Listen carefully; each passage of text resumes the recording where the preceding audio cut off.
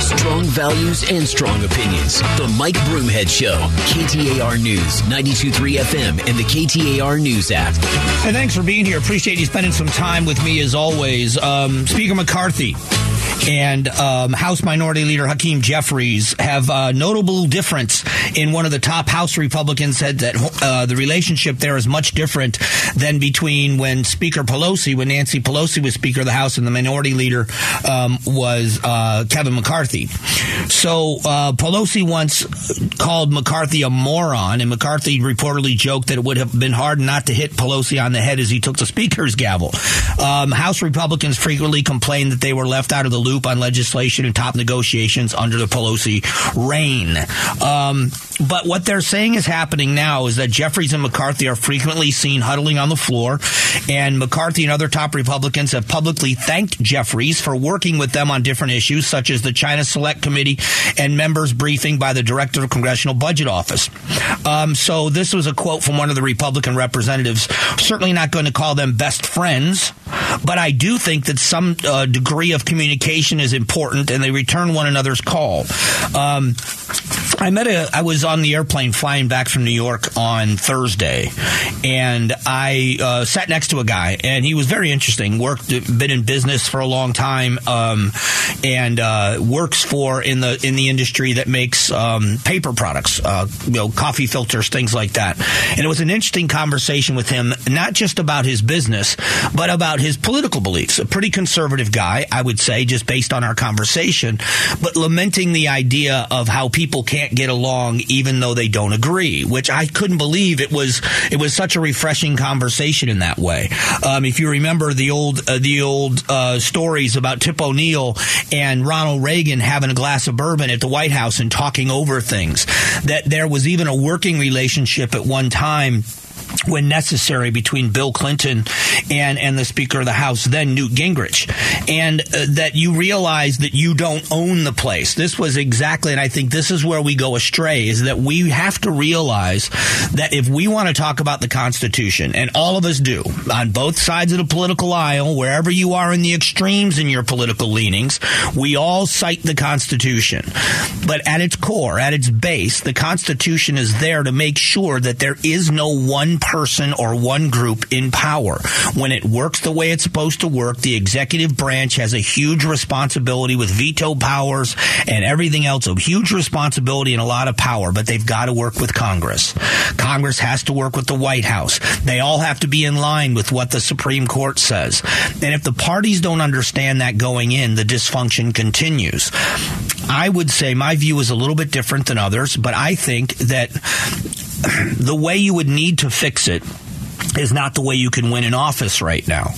If I were going to run for a political office, I would be running and encouraging people that are not registered to vote. And I wouldn't just make that an offhanded comment. I would make that a huge part of my candidacy, because everybody has political opinions.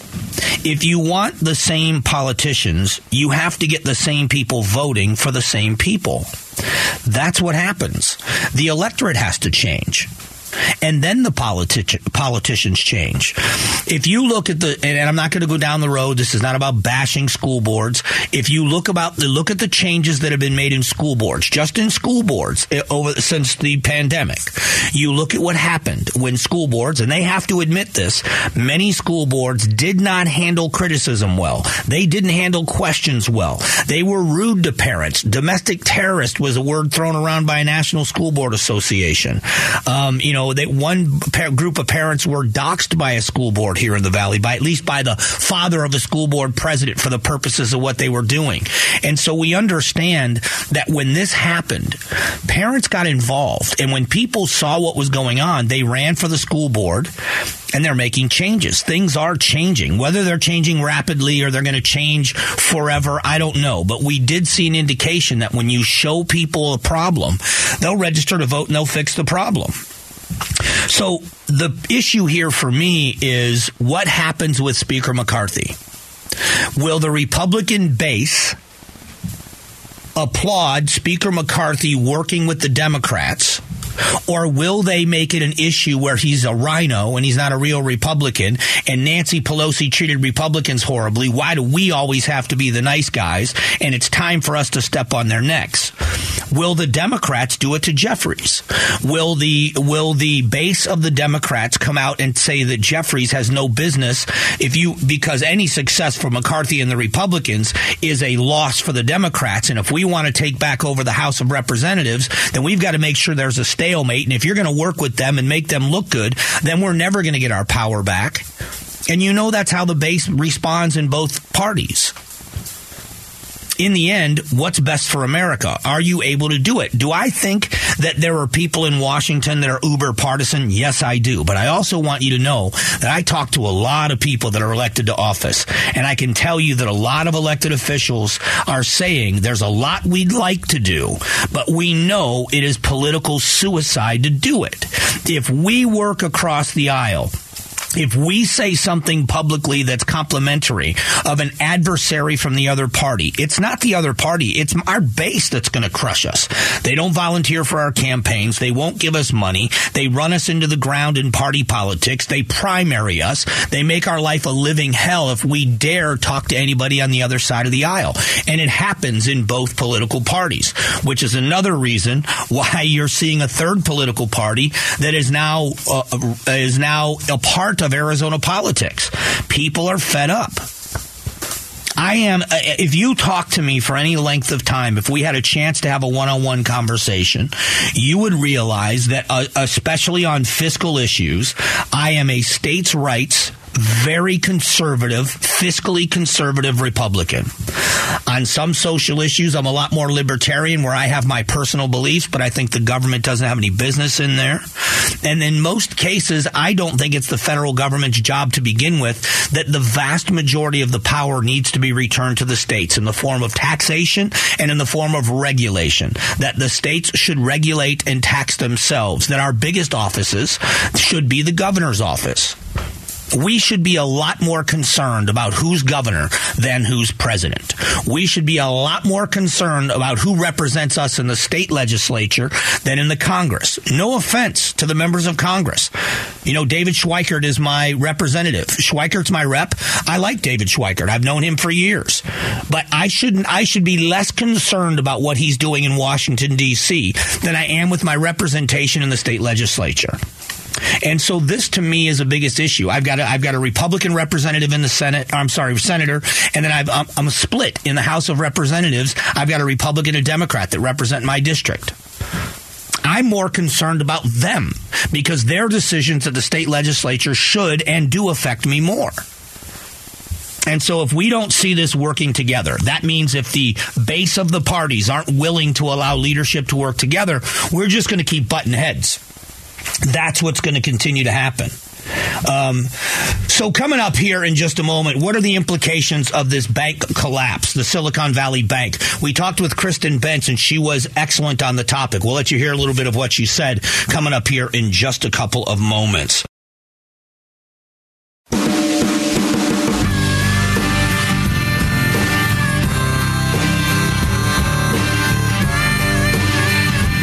Strong values and strong opinions. The Mike Broomhead Show. KTAR News, 92.3 FM, and the KTAR News app.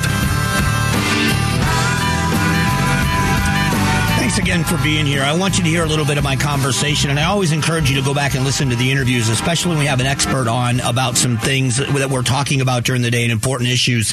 And I would say the Silicon Valley Bank story is probably the biggest story of the day because it's been affecting how people consider finances. People are concerned about bank collapses. People are concerned about having their money there. The president had to come out and make statements about this. They've been describing what's going on here. The president of the United States saying, hey, listen, your deposits are safe. And so I want you to hear this. This is Kristen Bentz is got a company. It's called KB Advisory Group. She has made a living for most of her career, and as long as I've known her, as an advisor. And she advises on where the stock market is going, especially in the retail world. She's made a great living at it. She's a very well-respected voice in this industry. And here is her opinion of the breakdown of what this all means. 20 regional bank in the country, right? So it's not just some tiny little bank. What they were doing is lending money to startups. Some of those startups were very lucrative, and they put all their money back in the bank. And some of those startups were not so lucrative. So what do banks do when you give them money? They invest it to make more money. And they invested in some kind of risky investments, basically. And when the Fed raised all these interest rates, they kind of got caught on the wrong side of that trade. And so when you see these banks making risky investments, and this is what a lot of people now are looking at, I think. People are looking at the world and are saying, so what is it that my bank is doing? Do I have to worry about the bank that I'm in, that I've got my money in? If you invest money, if you when you give money to a bank, they're using your money. And that's part of the concerns for the bank is, what if you go and want your money out? They've got to give you your money. But are you concerned about how strong, how solvent, how secure, how reasonable are the investments in the bank where you bank? Now, for people that have a checking account and are living paycheck to paycheck, I don't know how much it affects you. But for somebody that's got some means, or somebody, if you're running a business and all of your cash that you use, your cash flow for your business runs through a bank, this is a big concern. And what about this bank? What made this bank different? It's a digital bank run, right? So back in the 90s, you had to physically, pull out your money. Now everything just happens overnight on your phone. So all these investors were worried, and clients of the bank, that they couldn't make their payroll, they couldn't pay their people, that this money wouldn't be around on Friday. So everyone started pulling that money out, and then the federal government seized that bank. So this is where the issue is. President Biden had to make a statement, and I kind of framed the question that way. Wasn't it important for the president to come out and tell the American people that your money is safe, that your money is there, you're going to be able to get to your money, there isn't an issue? Why did he have to make that statement? If you have an investment in that bank of under $250,000, if a bank run or something horrible like this occurs, you will get paid. You will be made whole. But what about those folks that had more than that amount of money? So that's why you see Joe Biden popping up at 9 a.m. When have you ever seen him pop up at 9 a.m. so quickly? So this has become a very political thing. So they want to get out there, very swiftly and severely and say, the government, we got you. We're going to back you up. So after 2008, we know that there were new banking regulations, and are they adhering to those regulations? What needs to happen when these are people that are taking money from the American public and investing that money? First of all, who's paying for this failure? The FDIC, that's the Department of the federal government that insures your deposits. And so did they know that these, I would say questionable investments were happening? Well, everyone's going to start taking a look at where they're banking, right? And how healthy is your bank? And this begs the question, Mike, over, did the FDIC know that this 20th largest bank was making risky investments? I'm going to say they probably did. So everyone's going to start, raising a few eyebrows about where they're putting their money. And then that also hurts regional banks. So, they talk about these DEI investments, the diversity, equity, inclusion, and the White House is promoting all of this. And there are a lot of people that are saying investments should be based on veracity. They should be based on how solvent they are, how solid those investments are, and not based on a political ideology and political correctness. Is that a part of this? There's a couple of stories that are saying they were heavily involved in this. I don't know the answer to that. I do know this, that your political ideology is one thing and you're entitled to it. And if you're telling your customers, this is the direction we're going. And I believe in capitalism. I believe in the freedom of speech, and I believe in your right to live your life the way you want. If there is a bank that comes out and says, hey, listen, we are going to invest our money in this world because we believe it makes this world a better place. So we are going to take some risks. We're going to do some things that haven't been done before. And you put your money there and invest in that bank. As the president said earlier, investors that invested their money in banks are, you lose money sometimes. But the average consumer should not be losing things because banks ideological and are basing investments on ideology versus investment quality. And I'm not saying a negative thing about anyone. If I'm coming to you for advice on my opinions in society on social issues, then I'm coming to you for that. If I'm coming to you for financial advice, I want you to give me answers based on finances. And I don't know that that's the case here. I just saw a couple of stories that said it. There's going to be more here on the show later on as the day goes on, because I think this is the biggest news stories of the day. This interview with Kristen Bentz, there's more to hear, but also you'll be able to hear the whole interview on the podcast a little bit later on in the show. I want to go back to a topic from earlier, which is about police officers and prosecutors. Lack of police officers and lack of ability or willingness to prosecute has had crime going up in major cities, and law enforcement is pushing back. We'll talk about that coming up in the next moment. Stick around.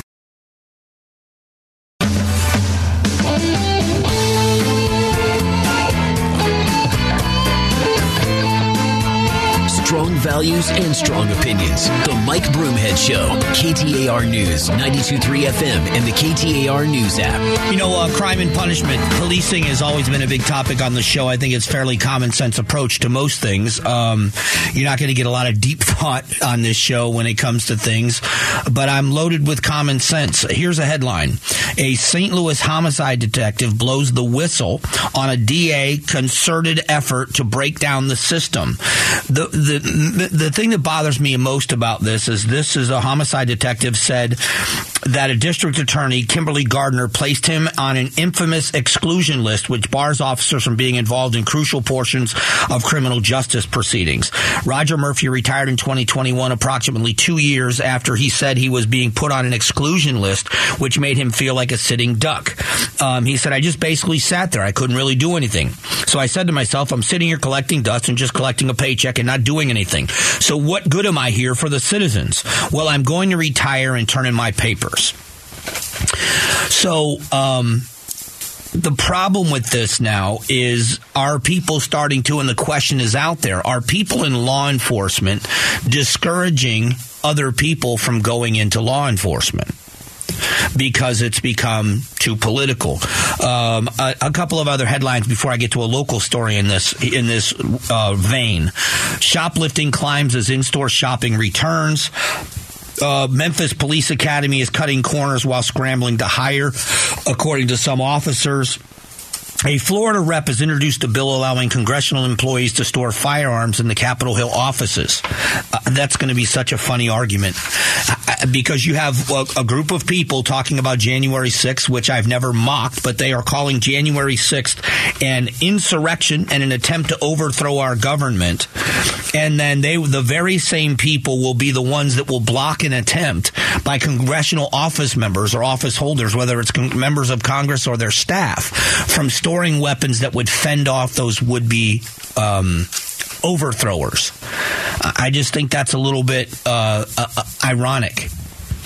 There's a story locally. His name is Michael Collins. He's the president of the Chandler Law Enforcement Association, where CLE is offering to settle a claim. Since it's a legal claim and a personnel matter, we won't be making any comments at this time. But the legal claim is this, basically, from what you read in the story. Michael Collins says in his capacity as the head of this Chandler Law Enforcement Association, that's the union that represents the rank and file officers in the city of Chandler when they go for negotiations, pay raises, equipment, things of that nature. They are the representatives. And in his capacity as the union president, he began to speak out about the dangers of low staffing in the city of Chandler. He spoke to media outlets. He spoke to other people and saying, we are getting dangerously low on officers. It's becoming an officer safety issue. It's definitely a public safety issue, and it's time the public was aware of this. Well, he is saying that because he did that, the members of the city management, have taken him out of a specialty detail and put him back in patrol. And he believes that it has nothing to do with the work he's done as an officer. It has everything to do with retribution or retaliation because he spoke out publicly about this shortage. Now, I don't know which is true, to be honest with you. I don't know. I have not talked to the city. I've had conversations with Michael Collins before, but I've not had any conversations about this issue whatsoever. No comment from him on what this case is about. But I will say this, that when you start seeing things like this, with shortages and staffing shortages, cities have to know that the citizenry gets upset when they feel as if there's not enough officers on the street. the Phoenix Law Enforcement Association spoke up loudly over the years.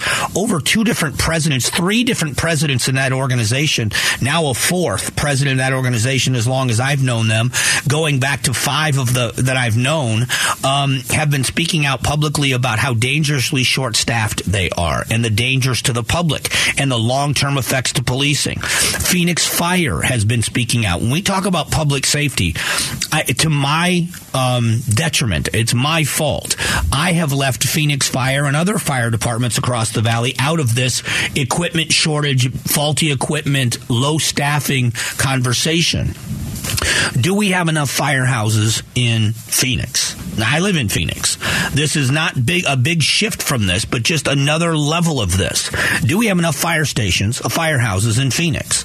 Do you know that response times have grown to about 10 minutes? I want you to think about a fire in your kitchen. I want you to think, God forbid, a medical issue for somebody in your family. 10 minutes? 10 minutes to get to you on average. Can you imagine? And we can and we should be doing better. We have a lot of money in our budgets in the city of Phoenix and in other cities across this valley. But what is the priority? Because if you say yes to public safety, if you say yes, we are going to pay officers what's necessary, we're going to equip them with top-line equipment, we are going to make sure that they are the best trained that we can possibly get, we are going to support law enforcement and firefighters, we are going to make sure they have everything they need, that when they walk into or run into a dangerous situation, we have given them the best opportunity to be successful. And if we are going to do that, there will have to be other areas of the city budget which suffer, which don't get money from the city, or the city has to raise taxes, which they don't want to do because that is also political suicide. But every single politician I know, that's not true. I'm sorry. I was going to say every politician I know says public safety first. That's not true. Carlos Garcia in the city of Phoenix has never said public safety first. But for the vast majority of people either getting elected to office or trying to get elected to office say public safety first. The vast majority of them seek out the endorsement of fire and police. They want it on their signs. They want you to know, because you don't know who half these candidates are, but you see on their campaign signs, police and fire endorsed. You think, okay, fair enough. But when they get in office, are we fully funding these organizations? And now, with what's happening in law enforcement, if the sentiment from police officers is management is not backing us up, city management is not there for us like they should be, how many older officers, more seasoned officers, are going to recommend this job to younger people? I often wonder this, and I've never had this conversation with my brother and with his wife, both of which are deputies. My brother's a captain. His wife is still a road deputy. His wife took a break in their career so she could raise the children, but she still is a deputy. She still works. I wonder if one of my nieces or my nephew wanted to go into law enforcement, I wonder if they would recommend that as a profession. I wonder what they would say. And, it's sad because I know they're both very proud of their careers and proud of the job that they do. In a moment, a study going back to education, a study shows that Arizona stands to gain billions of dollars if we have a better educated society. Does that mean college educated? Does that mean a good solid high school education so they could go on to other schools? What exactly does that mean? We're going to get to that coming up here in just a moment.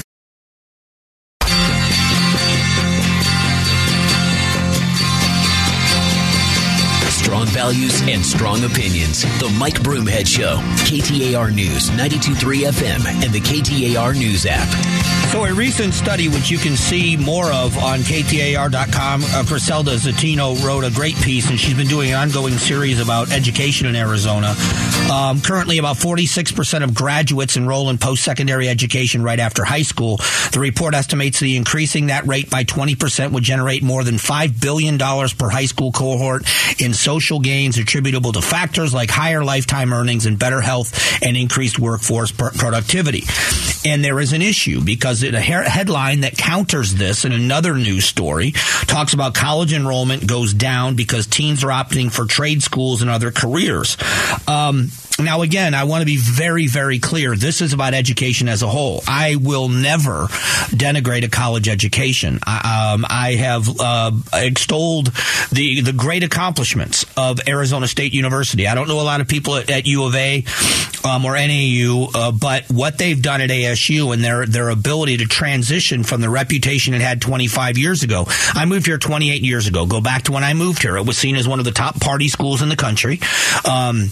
They've done a lot about frat row. They've become now a huge research, and their engineering program is now as big as the Cronkite School and the W.P. Carey School. They are an educational institution that many people in the country see some of their programs as tops in the country. So this is not about a negative on a college education, but we also understand, and I will tell you from personal experience, there is a lot of money to be made and great job security in trades where I have zero student loan debt. Zero. Because I learned most of what I knew on the job as an electrical apprentice. My bosses paid for my schooling when I went to my journeyman electrician classes and I took the test and became a journeyman electrician. I'm the one who paid for my schooling to go to a master electrician exam class, but that was different. It wasn't that expensive. I've been to transient voltage surge suppression, lighting design courses. I've been through a lot of courses that either my bosses paid for or were fairly inexpensive that gave me huge insight into other parts of the industry that I grew up in. And I will tell you that I made a nice living as an electrician. I moved to Arizona without knowing a soul in the industry. No one in the industry. Had 3 job offers the day I got here. So I got here on a Monday. I went and applied for jobs on a Tuesday, and I went to work on a Wednesday. And I've never been unemployed. Ever. The only time I've ever spent unemployed was my choice of not being employed. The 3 days it took me to drive to Arizona from Florida. Now, I'm telling you that because there are options for young people. And as young people are listening to even a generation older than them. So you're talking about when 18-year-old, let's say 16-year-olds now are listening to 26-year-olds. And 26-year-olds are saying, how am I ever going to pay down my student loan debt? The jobs that I'm being offered based on my degree and what field I'm in are going to be nowhere near what's necessary to pay off my student loans. I'm in big trouble. And they're thinking, I don't want that. Why would I do that to myself? If they can find a course of action, if they can find a direction, whether it's through the CTEDs, the Career Technical Education Districts here in Arizona, as we call them, which are trade schools, or as adults, they're going to trade schools and they are learning a different career where they're finding themselves in a program that lasts a year or maybe 2 years at the most. And the cost is so much lower than a college education. And they're making, electricians, journeyman electricians right now, I think are making somewhere in the neighborhood of $70,000 a year plus benefits. That doesn't include overtime. That is a huge amount of money for someone that doesn't have a college degree. And those jobs are available. There's going to be a couple of 100,000 jobs that are needed in the trades in the next 2 years here in Arizona. So I am not denigrating a college education, but what degree are you chasing? And that's the advice that kids have to listen to. If you come from a wealthy family and your parents are going, God bless you if you are, I think that's terrific. If you want to pursue a degree in philosophy or a degree that's not going to pay you anything when you get out of college and your parents are going to pay for your college, I think that's amazing. If you want to be an art critic, if you want to, and it's a job that doesn't pay that much, that's on you. But for a working class family or someone that comes from a family where they have to pay their way through college or pay back loans, you are going to have to consider the cost of that education versus the amount of money you're going to make. And you are seeing more and more of it. And education has to change. And I believe it will out of necessity. I think, look at how many more people are going to school online and saving money with an online education, which has turned into a great way to get an education. It's not a rubber stamp. It's not a less than. It's not a degree with an asterisk. This is a real degree that people are pursuing. And more schools are offering those kinds of online degrees so that it allows people the flexibility to work where they need to work, save a little bit of money, not spend as much money as you would by staying on campus and going to a class. And this is something that I think is important for us to talk about. I think it's immensely important because they're right. A better educated society gives us better jobs and better paying jobs and higher wages, and it's better for the state of Arizona. That education isn't just locked into college. That's my opinion on this. This Helio study says it's college education and a bachelor's degree. I think that's fantastic. Nurses and people that are going to fit those jobs that are very well paying and in high demand, I agree with you. But I think it's a two-tiered approach, a two-pronged approach. And the other one has to be these other certificates, whether it's culinary arts or it's classically in the trades or coding or these other areas where you can go and get a certificate, not necessarily a degree, and have a great career, make good money, and feed your family for a lifetime. That's what we should be working toward. What we're going to do just after 11 o'clock is ask the question, is the president considering separating families at the border like the Trump administration did? We're going to talk immigration. It's spring break. We're going to talk about safety in Mexico for spring breakers. All of that's coming up next.